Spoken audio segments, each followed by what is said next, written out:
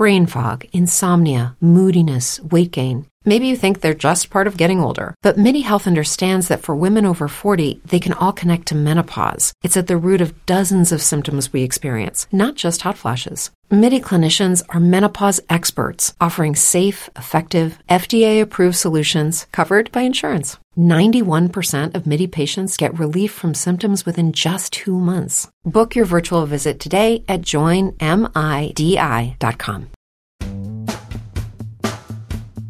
This is Autoline After Hours with John McElroy, episode 33 for Thursday, November 19th, 2009. Added up. That's added up. Watch Autoline After Hours live at AutolineDetroit.tv every Thursday at 7 p.m. Eastern or 2400 hours GMT. You can subscribe to this podcast for free. Try searching for Autoline After Hours at the iTunes Store.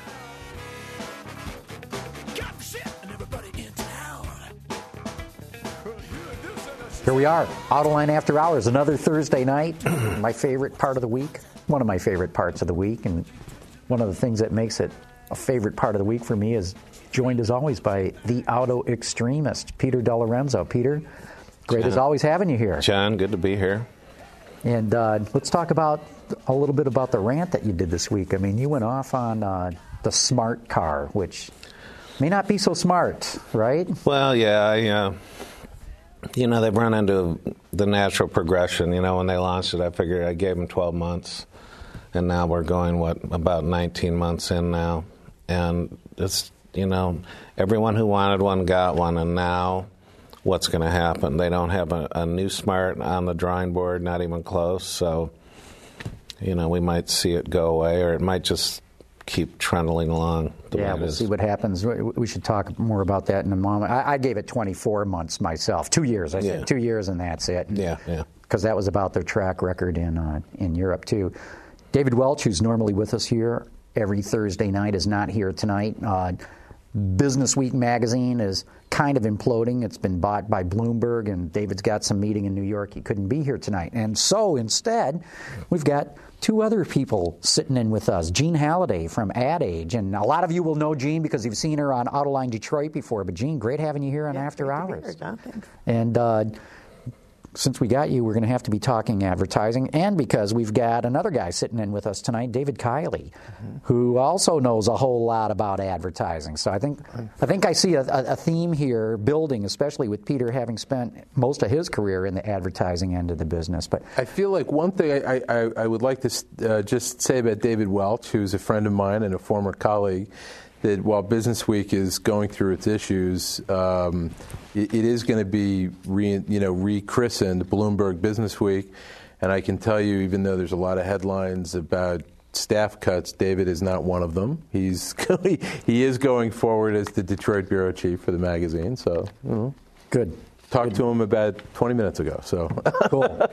So what are you doing these days? I left Business Week and I'm freelancing, but I'm also doing some work with a firm in Ann Arbor, Icon Creative, and I'm doing brand content counseling with companies, talking to them and sort of helping them figure out what they put online as far as web content these days. Social media strategy and that sort of thing. So it's a hot area. I decided to, that while I wish everybody well at Business Week, the sale of the magazine didn't fit with what I wanted to do. And the one area of advertising that's very rich and robust, I got to say, web content and social media. So there's a lot of stuff going on out there. There is. But I want to get back to Peter a minute and pick up where we left off about smart, because it's not working. I mean, it's collapsing in front of our eyes. Well, there are a couple things about smart. First of all, it had a fatal flaw in the transmission. Yeah. I mean, it just drove... It's abysmal. Terribly. For the envelope it occupied on the road, it really didn't deliver gangbuster mileage. No. And the first on the block people, when they were buying them, they were fully loaded. And when you fully loaded a Smart, I mean, if you step back for a minute and look down the street at the Honda store, you could get a Honda Fit for damn near the same money, and it was a much more substantial car. Right. So now Dieter and the Daimler boys are doing this rental program that they're trying in Austin, Texas. This is like Zipcar, isn't it? Yeah, where you just use it as you need it. They have it in Europe too, similar. But something, I don't know what it is about Daimler, the way they go about things. They say they're going to do 200 cars. Really? You really want to start that program in Austin with 200 cars, maybe 50? Let's kind of build up to it now. Big announcement, we're going to do 200 cars. I think they would have worked in New York or L.A. Or maybe even San Francisco. But I've been to Austin. I mean, I know what kind of town that is. You're right. A 50 starter would have been the right number. Well, yeah, Austin, is one of the green centers of the universe, and their city government is really, aggressively pushing in green, and they think this is going to cut down urban congestion and everything. But like you say, if you've been to Austin, 200 Smart cars, I mean, come on, maybe 50, maybe. Right. When they came in, I have to say, I didn't think there was a business case unless they put a powertrain in there that got where you could put a headline of 55 miles per gallon. Because as you say, with the footprint and the envelope of that car, the only rational reason would be to have bragging rights that you could drive something that had 55 miles and under 20 grand, 55 mpg. It didn't even come close to that. And so I always wonder what the heck's going on in the room. Who are the people and what are they thinking when they put that business case together? Well, Roger Penske is one of the guys in this business, but I think it was kind of, I think it got sideways because basically Daimler couldn't provide the cars at a price point that was really going to, if they were all $99.99 and got 50 miles per gallon, and even if you loaded it up, it was 12. Maybe. Right. If you could, or even, I'll even give you this. If you could have driven away a really well-equipped Smart, for 15 grand, and it got 50 miles to the gallon, and you could do 15 for 50 kind of headline that would grab the cult. Okay, but they got really swayed. I'll tell you what swayed them when they brought the Canadian cars in, and they started doing tours, right? And they put them at the Boston and New York marathons, and they saw the big crowds that would come around. And I remember talking to people; they were really seduced by all that interest that they saw. Well, it's you look at the car and you go, "Wow, what is that? I got to go check this thing out." And there was such a buzz when they announced that it was coming to this country, and when it finally hit the shores here. But to your point, Peter, the transmission destroys any joy in driving that car. It doesn't handle badly. I think it handles rather well. No, I think it rides poorly. Yeah. So you put those two things together, and wow, it's just terrible. But yeah, go ahead. Too small too. I mean, I test drove it with someone from Smart in the car, and I said, "Well, where do I put my purse?" There wasn't even any place to stick it. And so if you have more than one friend, you're kind of up the creek. But I like the 4x4 would be good. The 4-seater would have been good, better for this market.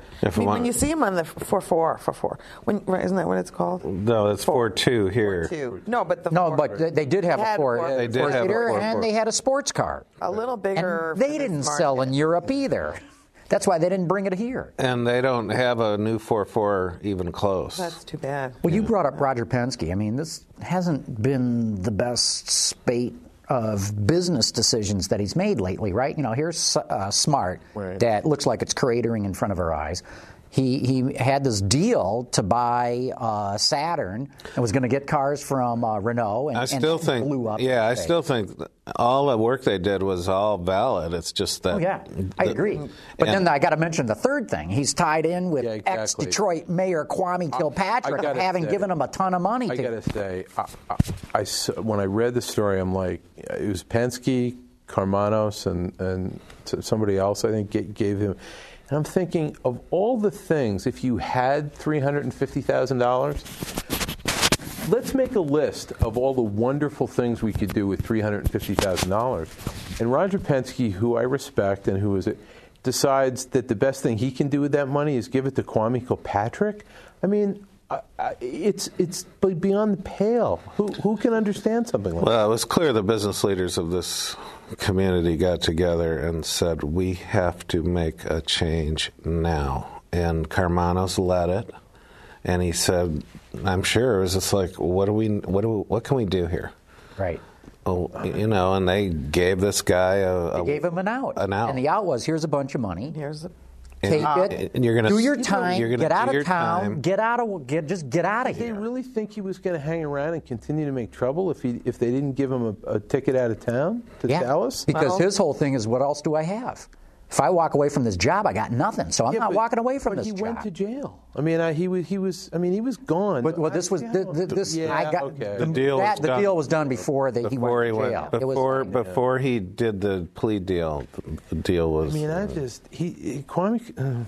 Well, let's not get off on Kwame. I just wanted to, because this is an automotive show. Well, the Saturn thing, Roger and Jill Lajak. I mean, they worked. I know because I talked to Jill a lot. They were literally working 21 hours a day on that for 4 months. Right. And they had everything. I don't blame Roger for that thing going south. No. And the Nissan Renault board at the last second said, why are we doing this? I would have said it long before that if I was the Nissan Renault board. I never understood what because it's Machiavellian, I think. But even GM, wouldn't they have said, you know what, we're going to end up competing against a brand that we started once we sell it? Yeah, but and they get product from elsewhere. You're talking about some of the best dealers in this country. No, I agree totally, Gene. But it was the task force who said you're going to shut this down, and if you're going to shut it down, why not get some money for it? Right. I mean, if you're being told get rid of it, at least get some money for it. It's still baffling to me, and I mean baffling, why one of the Chinese automakers that definitely has their eyes on the U.S. wouldn't come in for a first class dealer network like Saturn and co-brand whatever their brand is, whether it's Brilliance or BYD, and co-brand these things, Saturn, BYD, at least to... David, let me just stop you right there. Yeah. You are brilliant, because we reported today that Brilliance is actually buying Saturn stores. Oh, okay, very good. That just came out today, that Brilliance Automotive is trying to pick up Saturn stores. In fact, Brilliance claims they're going to be in the U.S. market next year. Well, I'm surprised that it's Brilliance, because I talked to those people at this year's Detroit Auto Show, and I put it to them. I literally said to them, to the guys, I'm baffled that you're not going to do this deal. I mean, why would you want to start from scratch? And they gave me all these reasons, why they didn't want, blah, blah, blah.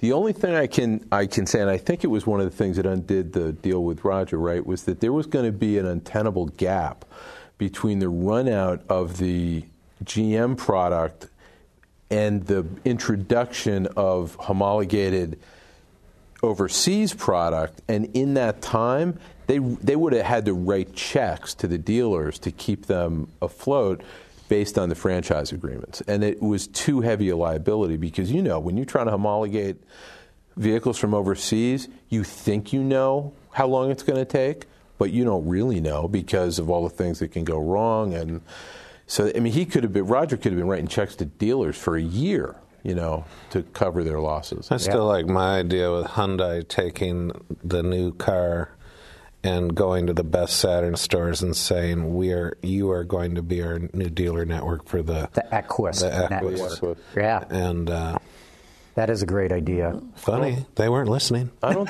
You know what? I don't get it. I don't think they could. I don't think they could. With their agreement, the dealer agreements let them do that. Well, unless they start another brand. Unless they didn't. Well, and even then, I mean, that's one of the reasons. Who's going to stop them? The Saturn dealers are going out of business. No, the Hyundai dealers, because that's one of the reasons Daimler did the deal with Penske, because doing it that way meant, because if they did it through Mercedes-Benz North America, all those dealers would have the right to get the product, and then there'd be all kinds of litigation if they didn't get it. That's why that was one of the, because doing the deal with Penske meant that they could put a line around it. And I think that would be too complicated with Hyundai, Well, we'd have to have someone from Hyundai on Autoline and put it to them. We need to get somebody from Hyundai on. Maybe in L.A. Maybe. Gene, Ad Age made some news this week. You guys named Hyundai as what? The marketer of the year, advertiser of the year? That includes all kinds of companies, so this, auto and non-auto. See, and that's what caught my attention. Like this Apple was not and everyone else. Yeah. Yeah, they beat Apple, they beat everybody. Why did you guys choose Hyundai as? Did not choose. Voters to our website at adage.com voted, and 40% of the ones that voted voted for Hyundai. And then they were. Did Hyundai have a marketing campaign? Not that I know of. You mean to get the vote out? To rig the vote, right? Why not? Maybe it's that more Ad Age readers are Hyundai drivers than iPod users. Yeah, right. But what do you think with their decision?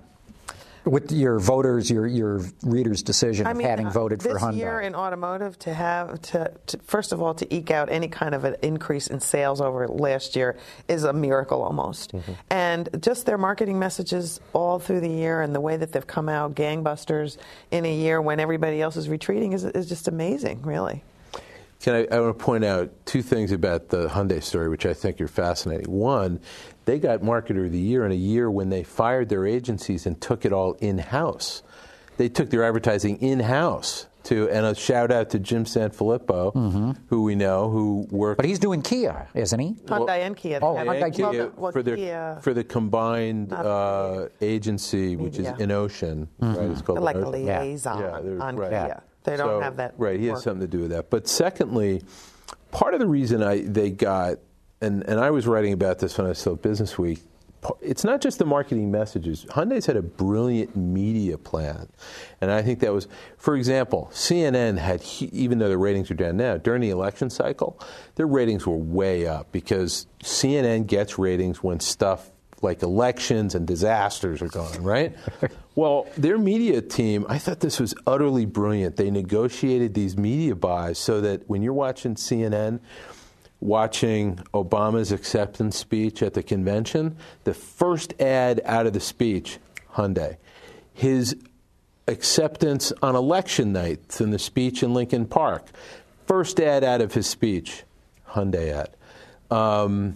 They also, first ads out of Palin's speech, McCain's speech at the conventions, they got these very high viewership moments, the water cooler moments of America, they were the first ad you saw coming out of it. And I thought it was really smart media branding. And they took over GM's spot in the Oscars as the auto advertiser. And the Super Bowl. And the Super Bowl. 2 or 3 ads in the Super Bowl, yeah. And again, this year they'll be the auto sponsor of the pregame show, which is the 30 minutes before. And this year they had the spot right before kickoff, which is basically like in-game, in addition to in-game. Yeah, it's big. Lots of eyeballs. Right. Joe Uwanek is the head of marketing at Hyundai.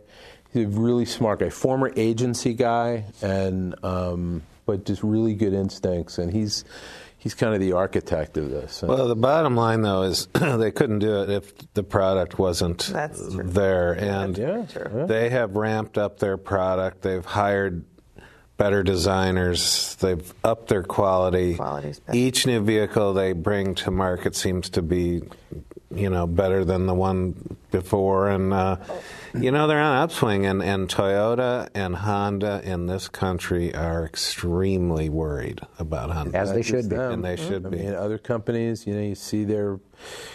their stuff. GM was, worried about Hyundai before. I know Jim Farley was on the record, complimenting them on the things that they were doing.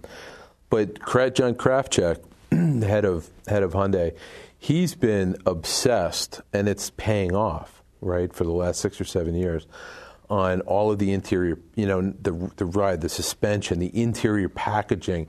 Nothing is going to go wrong on these. And, even, I got to say, even the vehicles that haven't caught on, like the Veracruz and the Azera, okay, these are they haven't really caught on so well. I think they were maybe a reach, for what the brand would support. Tell me what's wrong with the Veracruz. I mean, it's expensive if you load it up, But as a vehicle, performance, it's... But they launched it last year when...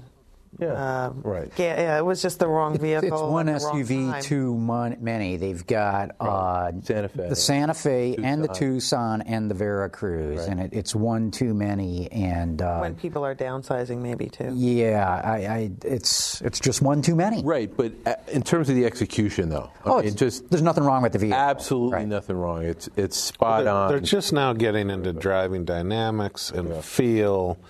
Again, the design thing, which is going to be the ultimate initial product differentiator going forward. Right. They're starting to really appreciate that. They're hiring the right people, so be a formidable competitor for a long time. The Genesis there's not much wrong with the Genesis either. No, it's a packaging, another packaging wonder. Good car, really good car. Yeah. Hey, Gene, looking at ad agency business here, Chrysler's getting rid of BBDO, sure looks like, right? Well, they have given them their notice unless there's some 11th hour deal where they actually can renew their contract come late January. The BBDO office of Detroit, BBDO Detroit office will be closed, which is a very sad chapter for this town, for the business. And those personal lives, like 500 people, and not really their own fault, I don't believe. They really. I did a story this week about how when they were called to the meeting a week ago, Monday, and told that the office was going to close. They were told on Monday afternoon off-site, and then told to take the rest of the day off. More than 80% of them went back to work. Wow, That's unreal. Says a lot about. Out their work ethic. The work ethic, exactly. No kidding. No question. That's one of my alma maters of BBDO. No kidding. It's the bad thing. Outside of this town, this business, people watch this show. At one point, the Detroit ad community was quite impressive, quite large, and it has slowly but surely been eroding. And of course, the auto companies cut the fees that the agencies got, but the reality for these people at BBDO, very few of them will be able to get jobs in this town because there are no ad jobs, certainly not to the scale of almost 500 people. So it's terrible, really. Have you guys seen some of the new ads that Chrysler's come out with? I Am Ram and Chrysler 300 ads. We talked about that. My tank is full. Right. My head hurts. Actually, I saw not BBDO. That is not BBDO. That's not BBDO. No. That was going to be one of my questions. The 300 ad that's been out is BBDO, right? The Richards Group did the Ram. Actually, Richards is the voiceover. Right. You know what's interesting about that? I thought Texas, as you know, that's pickup country. That's ground zero for pickup country, right? Absolutely. The Richards Group is based in Dallas. Yep. It's a very good agency. I've known Stan Richards, a long time. And I thought that the ad was so un-pickup, like what you'd expect. If you think about, Like a Rock, if you think about, even stuff, Ford has done, which lately has been what I would call very rational, kind of oriented stuff. And then this comes out of sort of left field, and I don't know. It's almost, we were talking about Texas earlier in Austin. To me, it was almost something I'd expect to come out of Austin rather than Dallas, because Austin is like the Ann Arbor of Texas. It's just very... more emotional, definitely. It has really, and I think that's what Ram actually needs to do, because they're splitting Ram off, as we know, as a new brand, because they didn't have enough brands.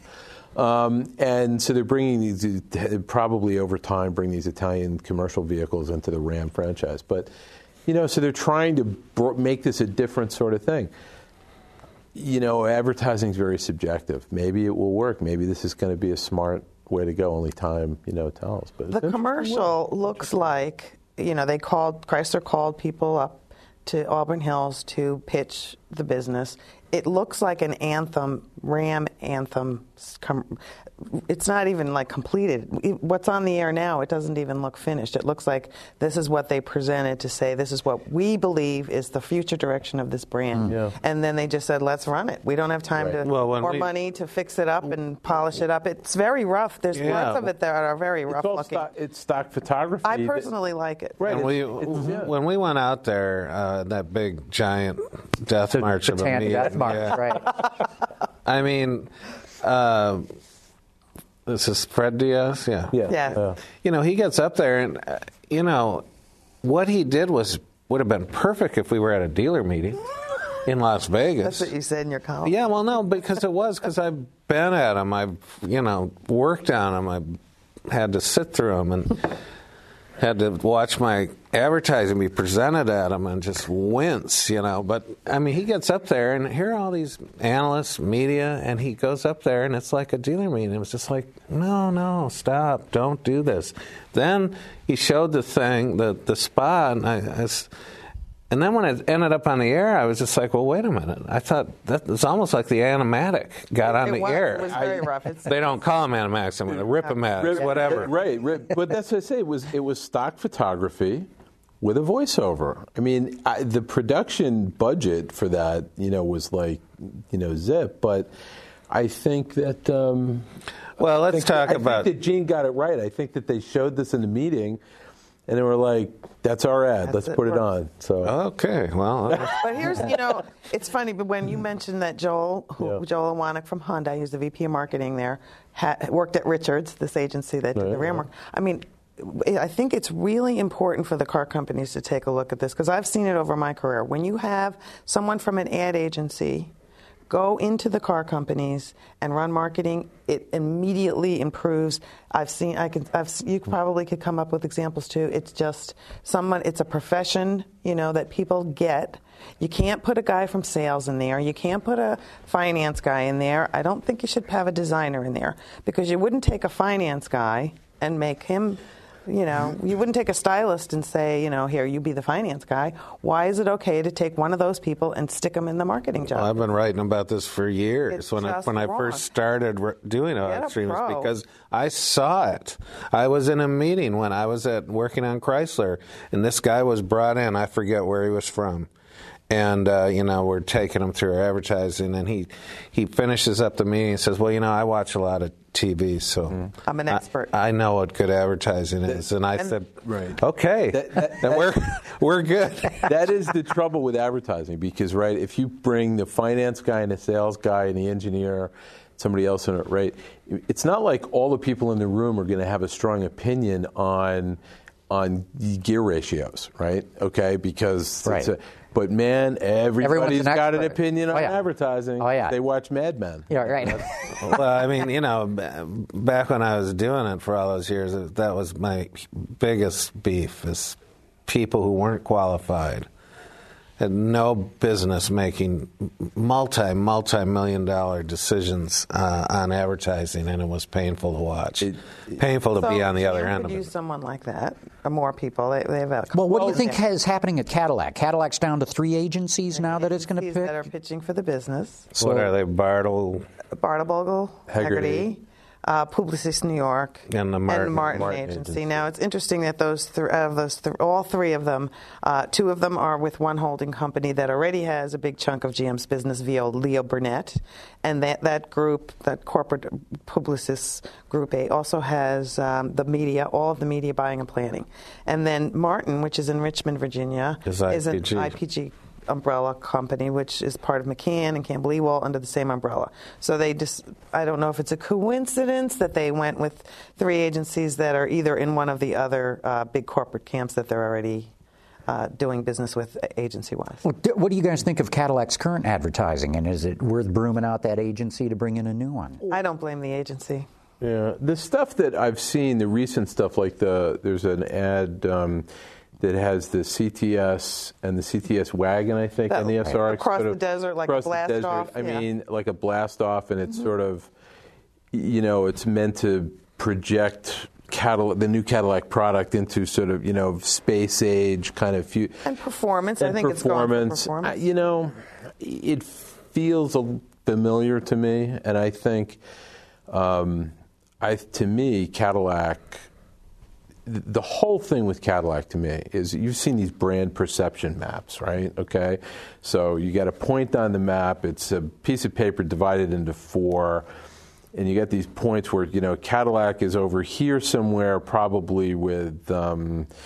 I don't know, help me out with some other brands and other industries where it might be, but they want to get it over to brands like on this perception map with BMW, Apple, BlackBerry, Nokia, and brands that are they need to, because the product we've driven the product, the CTS, the SRX, the wagon.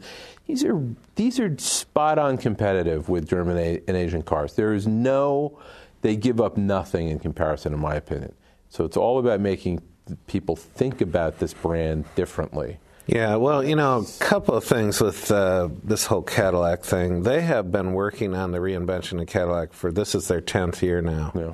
And it's just starting to really gel, which another reason that I winced when the Italians said, oh, Chrysler's going to be like, right up here by 2014-15. Oh, yeah. Please. I mean, Cadillac has worked very hard, and we're just now starting to see it. Starting to click a little bit. And as an another side, Modernista did the Cadillac work. Now, for the viewers out there, Modernista did the Hummer intro work, which creatively was some of the best work done in the automotive advertising field in the last decade. They did a spot called "To the Who Music Happy Jack" for the H2, which was a brilliant spot, still one of my favorites. Then Modernista, the deck chairs got rearranged, and Modernista was handed Cadillac.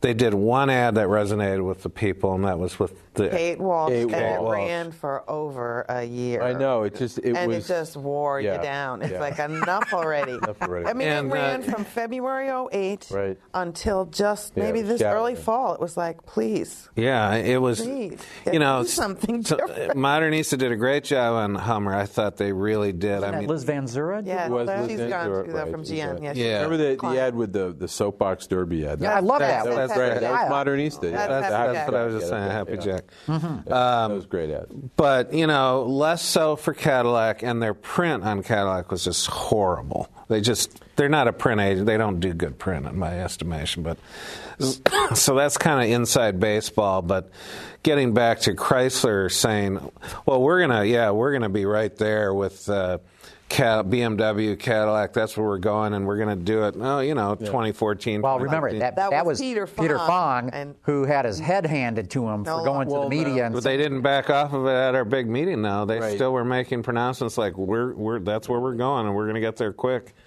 Cadillac's worked diligently for a long time. It takes a long time.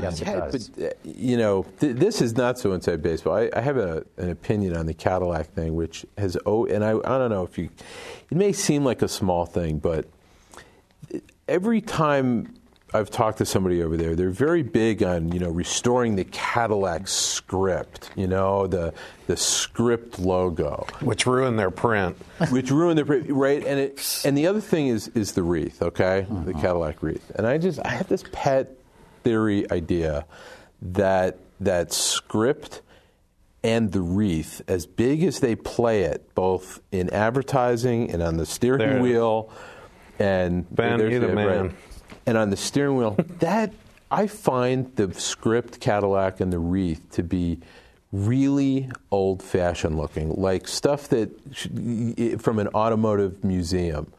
And I just have this pet theory, this pet idea that one of the things they should do is really modernize the look of the graphics. And maybe they'll do that in this process, I don't know. But I just think that they're never going to get out of that average age of 64 thing until they at least start to address some of this, just the way the brand looks and the way it sounds. And you're shaking your head, Gene. You don't agree, do you? Well, I mean, no. If they're so focused on the logo and the script, the way it looks, and keeping the old thing, I mean, it's like that's looking at your belly button. Just move on.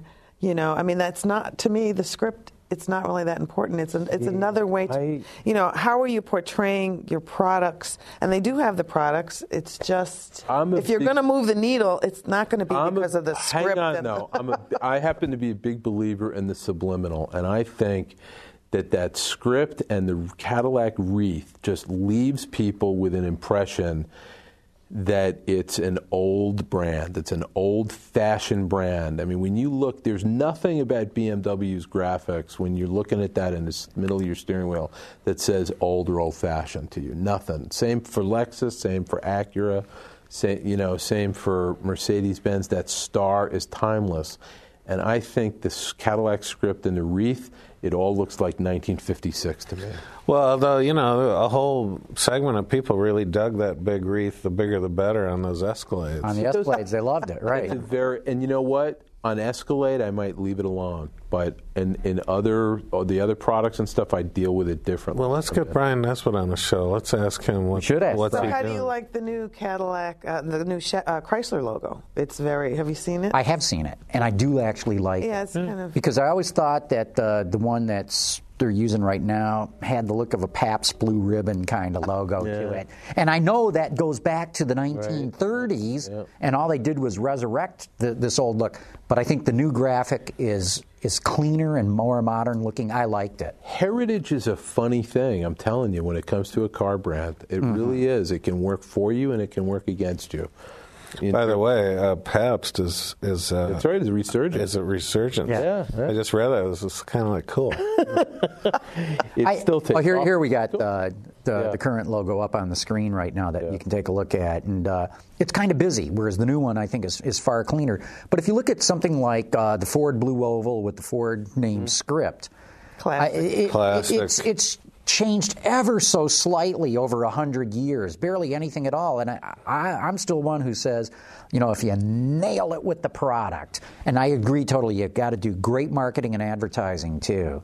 But if you nail it with the product and price it right, it'll pull everything else along with it pretty much. And, these the jump off for these agencies is the CTS Coupe, which is a sensational product. Yeah. So if they screw that up, then there's no hope. Then there's no hope, right. I'm hoping they don't drop that ball, because that's such a beautiful car. These are some strong, I will say, even though they're part of, these are some strong agencies, creative agencies that are pitching for Cadillac. I mean, the Martin agency has done Geico. I mean, they've made that auto insurance company into the most ubiquitous thing in their category. Their ads are pretty clever by and large. They're doing pretty clever. They're doing Walmart now, and they've actually moved the needle on Walmart. They had car account before. Sure, Saab and they did Maserati. Again, Saab and some of their people actually had worked on Mercedes back in the 90s when I was working on Mercedes. But the Saab stuff was pretty unremarkable. I mean, but again, it was part of the old GM, sort of ad machine. I mean, we haven't talked too much, but I think the system that Bob Lutz has put in with GM is, if you'd asked me a year ago that GM was going to be setting a trend or an example in advertising, I'd have said you were crazy. But this system that Lutz has now, where it's a pot of money, and design and communications and marketing are at the table together, fighting over the same pot of money, and the best idea wins, I love that. Yeah. What do you think, Peter, then? Well, if it works, but they still have too many layers. I agree. They have too many... What do you mean, too many layers? They've got too many sous chefs down there. I mean, Bob's the guy, but they've got a whole bunch of peripheral guys that are fairly senior, that are impacting and inputting in these decisions, and I don't think it's a good way to go. Yeah, and that's how you see it, too. And I know that's how it works on the ad side, too. They have too many levels of managers and all the way up. That's a classic. And we had Fritz Henderson telling us on day one of the new GM that they were going to be leaner and faster.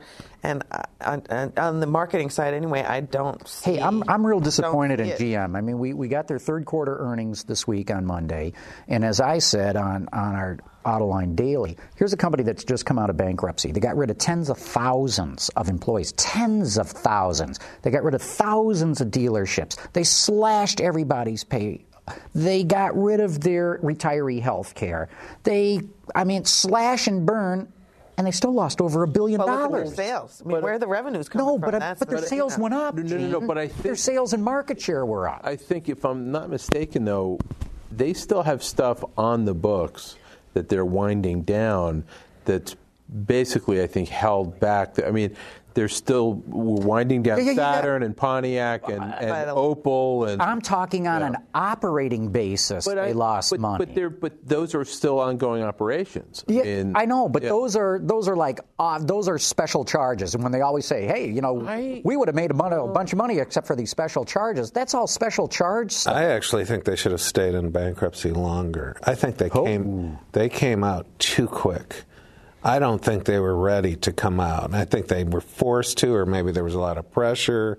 But I think they should have, made a few more key decisions before they came out. And but I will say I am very impressed that even though they're getting rid of 4 brands, last month they increased sales and market share. And to me, that's the only thing that I'm holding on to of saying, hey, these guys could do well in the future. But I was shocked, because Ford reported $1 billion profit. Chrysler claims it's at a break-even standpoint, and GM comes out and loses all this money. Ford did really well in the clunkers thing. I mean, that was I could see that coming back in August when I was getting the how they did on clunkers. I said to people, the third quarter is going to be big for Ford. I could see it coming. Yeah. But I think that it seems to me that GM may be under pressure to market its more fuel efficient vehicles versus some of the things like the Silverado. We certainly aren't going to see an Escalade commercial. I mean, I know it's not new product, but we're not seeing any of those, and they're probably doing them regionally. But let's face it, they have to sell those to bring the revenues in. They do, and you're not really seeing anything pushing those products. Well, the one thing I'm wondering is, Ford said a key way that it was able to turn a profit is it's now getting $2,700 more in pricing per car than it did before. And what they're really saying is we've chopped our sales incentives by $2,700 per car. And the fact that GM gains sales and market share, I'm wondering if they still have the incentives on, and this is not. And is this a key reason why they were losing money in the third quarter? Well, in Ford's case, they've not only cut incentives, but they've also gotten a lot smarter about featuring cars. So that, they're selling the most expensive Focuses they've ever sold because they featured them right, and that Sync has been a huge benefit to them across it. Fusion, they're selling. The transaction prices on Fusion are terrific. And GM was saying with the new Malibu and was the new CTS, right, that they were getting thousands of dollars more in transaction prices. I don't know what's happened between. It's true, but they lost a lot of momentum with the whole build-up into Chapter 11, and then coming out. That was July 10th. When's the last time GM made money in the North American market? 10, 12 years ago? I think it's been more closer than that. Yeah, more recent 8 years ago. Well, probably even more than that. But even when it was making money here, just North America. I'm just talking North America. Yeah. Even when it was making money here, it was at unacceptable profit margin levels compared to what they should be doing, and really needed to generate the cash to keep investing in new product. Yeah. Right. Well, the other thing about those quarters that when they were making, they say, we made $325 million this quarter. Well, on the scale of revenues and operations that GM has, you can find $300 million in the couch cushions.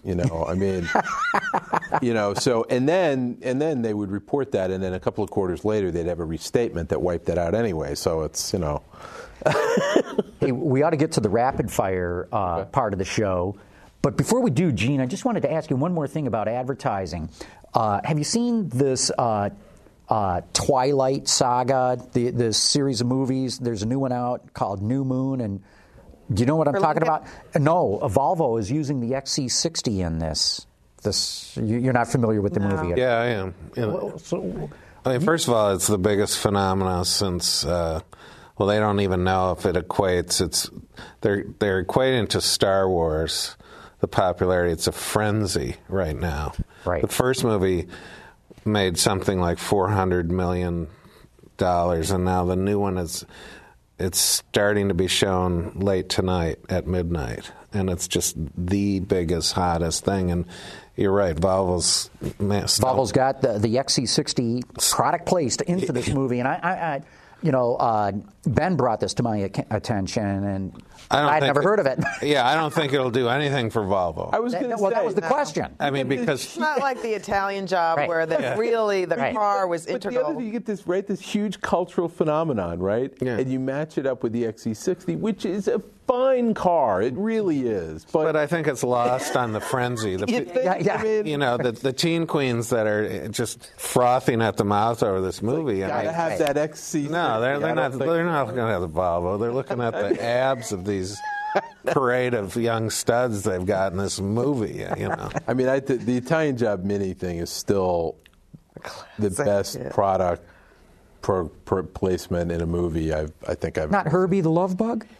not so much. That was a joke, David. I know it was. Let's do rapid fire. Sure. Bren, bring up the graphic.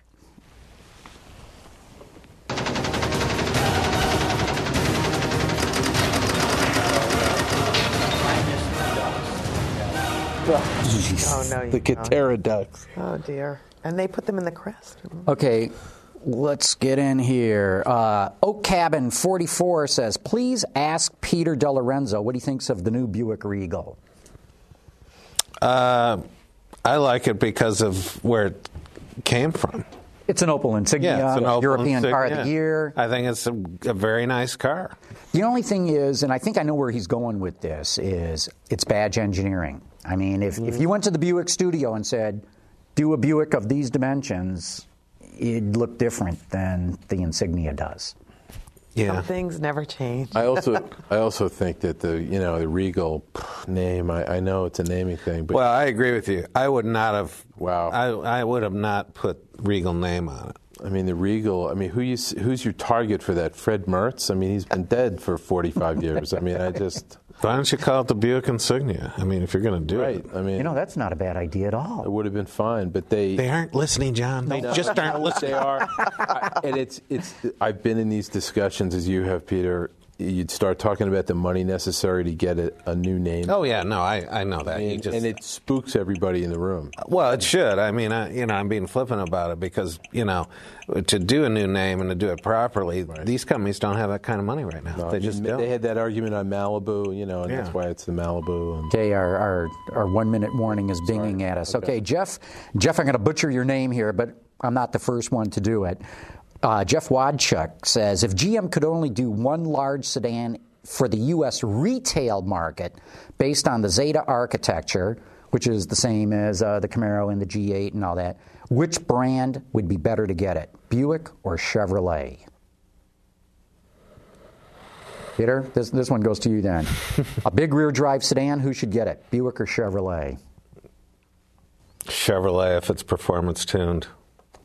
I agree, just because Chevrolet is a more important brand, and if it's a great product, Chevy should get it instead of Buick. It should be drop dead gorgeous and be a traffic stopper design wise and a rear wheel drive and plenty of horsepower. And sign me up.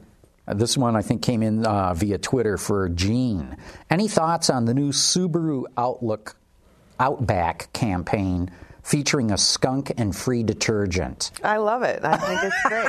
Have you explain the ad a little bit? Give us some background. It's an animated skunk and there's a fake sort of detergent it looks bottle. like a jar of detergent, and it's because the Outback likes to get dirty and the owners like it dirty, and the skunk is there to try to clean things up. And they actually on their website you can send away for a jug of the cleanser. Subaru's doing big. Subaru's brilliant to me. Right now. They don't even know that the economy collapsed. They've just sailed right through this, no problem. And that ad is just dead right on for that brand, their owners, the people who are interested in buying Subarus. So it's very good. Okay, Bad Nickel wants to know, what's the group thinking of Detroit putting demands on GM to keep the headquarters in town? That's a political quagmire. by every measure, GM should consolidate in Warren, but it's never going to happen. I mean, they're going to have to keep a presence in Detroit. A reader wrote me today and said, so let me get this straight. I have to drive down and pay the 1.5% tax of the city. But, he wants to go to Warren, but GM's, they're neck deep in that. I don't know how Detroit's on life support. If you take GM out of Detroit, you can hang a toe tag on the city. Yeah. I mean, really. And so it's our most visible building. They're stuck. They own it. They own both buildings. Well, it's symbolic, but I think it's political. I think the city dies if they leave. I really do think that dies. Okay, Pedro Fernandez wants to know, when the Chinese cars finally arrive, do you suppose they'll undercut the competition to get a foothold in the American market? And who is most likely to take a hit, the imports or domestics or equally both? Well, simply undercut the competition price-wise, just because they're Chinese. Yeah, just they because got low cost. The way they do it. But if they think it's going to be a finger snap and they're going to be where Hyundai is now, it's not going to happen that way. That's how Hyundai and Kia did it. Actually, they underpriced and then they ran into trouble because they didn't have the quality. And then the products got better over time. Yeah, it's taken them a while to get it right. But yes, that's what they'll do. No, who would get hurt? Mitsubishi, which is already hurting. Some of the Mitsubishi, Suzuki, some of the second, third tier, probably the most vulnerable. Yeah. Right. I got to tell you, it's going to be it's a heck of a walk for the consumers I know to bypass Honda, Toyota, Hyundai, Nissan, Mazda, on and on and on, to get to BYD or Brilliance. And when those companies start hiring real talent executives who know the North American market, then I'll open my eyes a little more. Until they start doing that, I'm a skeptic. Okay, Jeremy Jones from Dallas wants to know, what do we think about the IIHS results, the top safety picks that made Ford look like a hero, even though many of the vehicles were Volvos, and Toyota did not get any picks? I'm not a big fan of the IIHS since they're totally a front for the insurance industry. Front for the insurance industry. So to those manufacturers, I say don't high five when you get good grades, and don't get down when you don't, because there's just an underlying thread underneath that whole thing that I don't like. But the general public wouldn't know that. So no, they don't. If they're going to say who's got the best 5-star rating, and they're going to say, wow, it's and Ford led, but 4 of the 6 were Volvos, and Ford selling Volvo. But you're right, people don't read into it that much. I think that may have been what Jeremy Jones was getting at. Yeah. The media said, Ford got 6 picks, and I go to their site and I go, 4 of them are Volvos. Yeah. It's like, and as one of my guys here, Craig Cole, pointed out, the 2 Fords that did get on there were based on Volvo architecture. Oops. So let's see. Comment. This is still Jeremy Jones. Another one. He says, I've never seen a Chinese car up close, so I'm curious about things like panel gaps, etc. All over the map, Jeremy. Over the map. Some, and it varies by car maker to car maker. We've seen some stuff that, you could take out your loose chain and pour it down the gaps in the body, and other stuff that looks pretty good. Look, the Chinese are going to figure this stuff out. It's not a mystery. The Japanese did it 40 years ago. The Koreans have done it in the last 20 years. Now it's the time for the Chinese to step up and do it. They'll do it. And they've got all the joint ventures with automakers in China, so they're learning a lot. They're learning tons. Then the big gong will go off, and they'll say, "Okay, you guys are out." I know that. And now we're coming. This business is all about execution. You could put all the smart people in the room, but the Chinese executives that I've met and interviewed, I haven't met the guy yet who I thought was going to put together the right team to execute the right car for this market. I haven't met them yet. So until I meet them, we're a decade away. At least. Right. For any meaningful. Yeah. Although I'd say keep an eye on BYD, because it could be the one that really, even though we've talked about EVs being a small niche, here's a chance for an upstart to grab a big chunk of that niche. So I'd just say keep a look on that. Pedro Craig from Facebook asks, why doesn't Cadillac have, or do they have, a large sedan on a rear drive platform coming out? Yes, they do. but it's going to be a All-wheel drive. All-wheel. All-wheel drive with a bias towards the rear, but they have a large sedan coming out. And I've it's seen quite it. handsome. Right. It looks spectacular. Yeah, it is. And I'm sick. I mean, don't get me wrong. I like little cars. I like driving little cars. But give me a big Cadillac. I mean, come on. You know, where's the big Cadillac? I mean, Americans like big Cadillacs. And it'll be great when it displaces the DTS. And yeah, but it's John's right. It's spectacular looking. I mean, you know, not only do we need big cars, we still need, there are still buyers, and I appreciate a nice floaty ride. And, you know, we let the enthusiast media, of which I plead guilty to be one of them, really dictate what we think everybody should be driving. And I tell you, you get in a big floaty sedan, and it's so comfortable. I just really like it. Well, you know, I had a DTS, believe it or not. I had a 2-year lease on a DTS, and, you know, it was... It's I liked the last it was fine. of the big, great sedan. Yeah. And I hope that doesn't go away. I confess, this is going back a little ways, but I remember getting the Fleetwood as a press car, and I liked it for a week anyway. And I was in my 30s when I... Okay, Julian Garcia Irizar asks, as Ford and Lincoln products are improving in appeal, what's going on with Mercury? Nothing. I mean, do they have new product? They don't really have anything coming. No. They have nothing unique, right?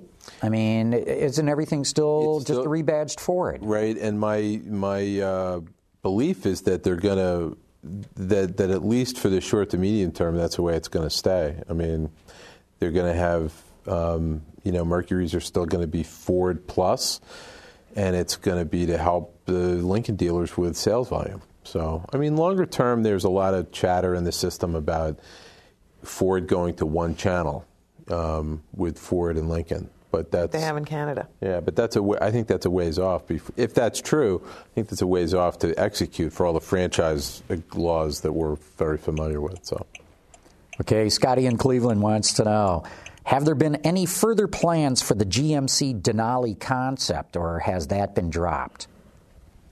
I don't know. I haven't heard anything more about it. Okay, do you fellows believe, and fellas too, that the new sales figures indicate a permanent move towards smaller vehicles and that Chrysler is doomed? It's two separate questions. Two separate questions, right. Yeah, I think there's a shift to a little smaller vehicles. You'll see it accelerate again if we go to $4 a gallon gasoline, but I think generally people are looking at it a little differently and are a little open to shopping a little smaller vehicle. But a wholesale shift, I don't know. We like big cars, big vehicles in this country, so it's going to be a while. This is a pet peeve of mine about this discussion. I think there's been so much focus on the B car segment that I think the shift over time, which is substantial and meaningful in terms of fuel economy and oil consumption, is there's a lot fewer SUV buyers that are going to be out there, and those people are trending smaller, and smaller to them is the C segment, the Fusions and the Corollas and the bigger Focus, and so it's not all about little cars, because it's just there is a trend towards people who were buying big in the last 15 years going smaller, not necessarily small, but smaller, and I think that's here to stay. As for Chrysler, everything would have to go perfectly right for them. And every single situation, the economy will have to turn around dramatically, and everything would have to fall into place, and I'm still not sure they're going to make it. I think that they can make it, but I would agree with you. The market has got to keep growing, and even with that, it's going to be tough.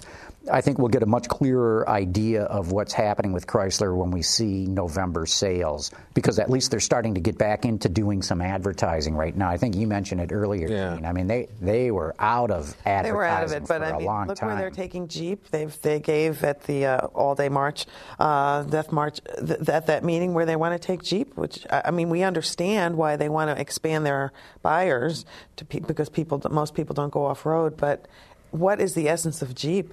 That capability, and I think they're going to lose. Yeah, they've walked away from that. They better get back on that in a hurry. It's a shame for Jeep, really. Yeah. The problem, the challenge, I should say, with them is that the new generation of product isn't really going to start rolling in for another 2 years, and that's a long time to more or less tread water with what you've got. The dealers are dying now. I mean, they are on the ropes. And they've got 2 years. I like what I've seen that's coming. I mean, I think it's all really strong. I think the 500 is going to surprise people, but who knows how much money profit that will actually generate. But it's they just don't have them. They've got a new 300 coming and a new Avenger, right, as part of the deal. Charger in the next 24 months. But I'm not, and they look good. They really look good. The new Grand Cherokee looks spectacular. I just wish they would have dialed back their pronouncements. We're going to sell this many. Yeah. Well, that's what nobody believes. Nobody believes their market share projections. And we're going to have, this percentage of the market. It's just like, Yeah. I wish them the best because a lot of people depend on their success.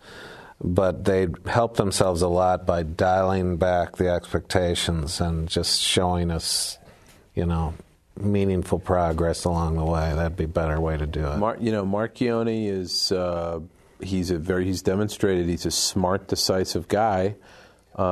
He's probably the right guy to try to make this happen. So it's a bit of but it's a challenge, no question. It's a huge challenge. The only reason any of us are paying any attention to Sergio Marchionne at all is because he pulled off an amazing turnaround at Fiat. Mm-hmm. If he hadn't have done that, none of us would have given them 2 cents at all. No chance of survival or making it whatsoever. But because this guy took this basket case of a company called Fiat and fixed it, that's the only reason why we're paying attention to him. Yeah. Well, look, we're at the top of the hour here. We ought to wrap things up. Before we completely do, I should say, it's been great doing these podcast awards. A lot of you voted for us to get us nominated for the podcast awards. Please go to podcastawards.com, scroll down to the business section, look for Autoline Daily, and please vote for us because we'd like to get that award. Also, next week, there will not be an Autoline After Hours. It's going to be Thanksgiving, and everybody should be... I didn't get that memo. Well, good. Now you know not to show up. Right. Well, Thanksgiving's my favorite holiday of the entire year. It's all non-denominational. You don't have to go buy presents. You don't have to bake cakes. You don't have to... It's too bad we're not going to be on, because 7 o'clock on Thanksgiving is you basically, you're falling asleep from the tryptophan and the turkey on the couch, and you want to fire up a live cast. Well, that's what you want to do. I know, but I'm going to be lazed out on the couch myself. I don't want to come in and have to work that night. And then the week after that, we're actually going to the LA Auto Show, and we'll be doing this show live from LA. But anyway, Peter, great having you here as always. Good to be here as always. Gene, great having you. Great discussion. David, great having you here as well. And we'll be back at this in another 2 weeks.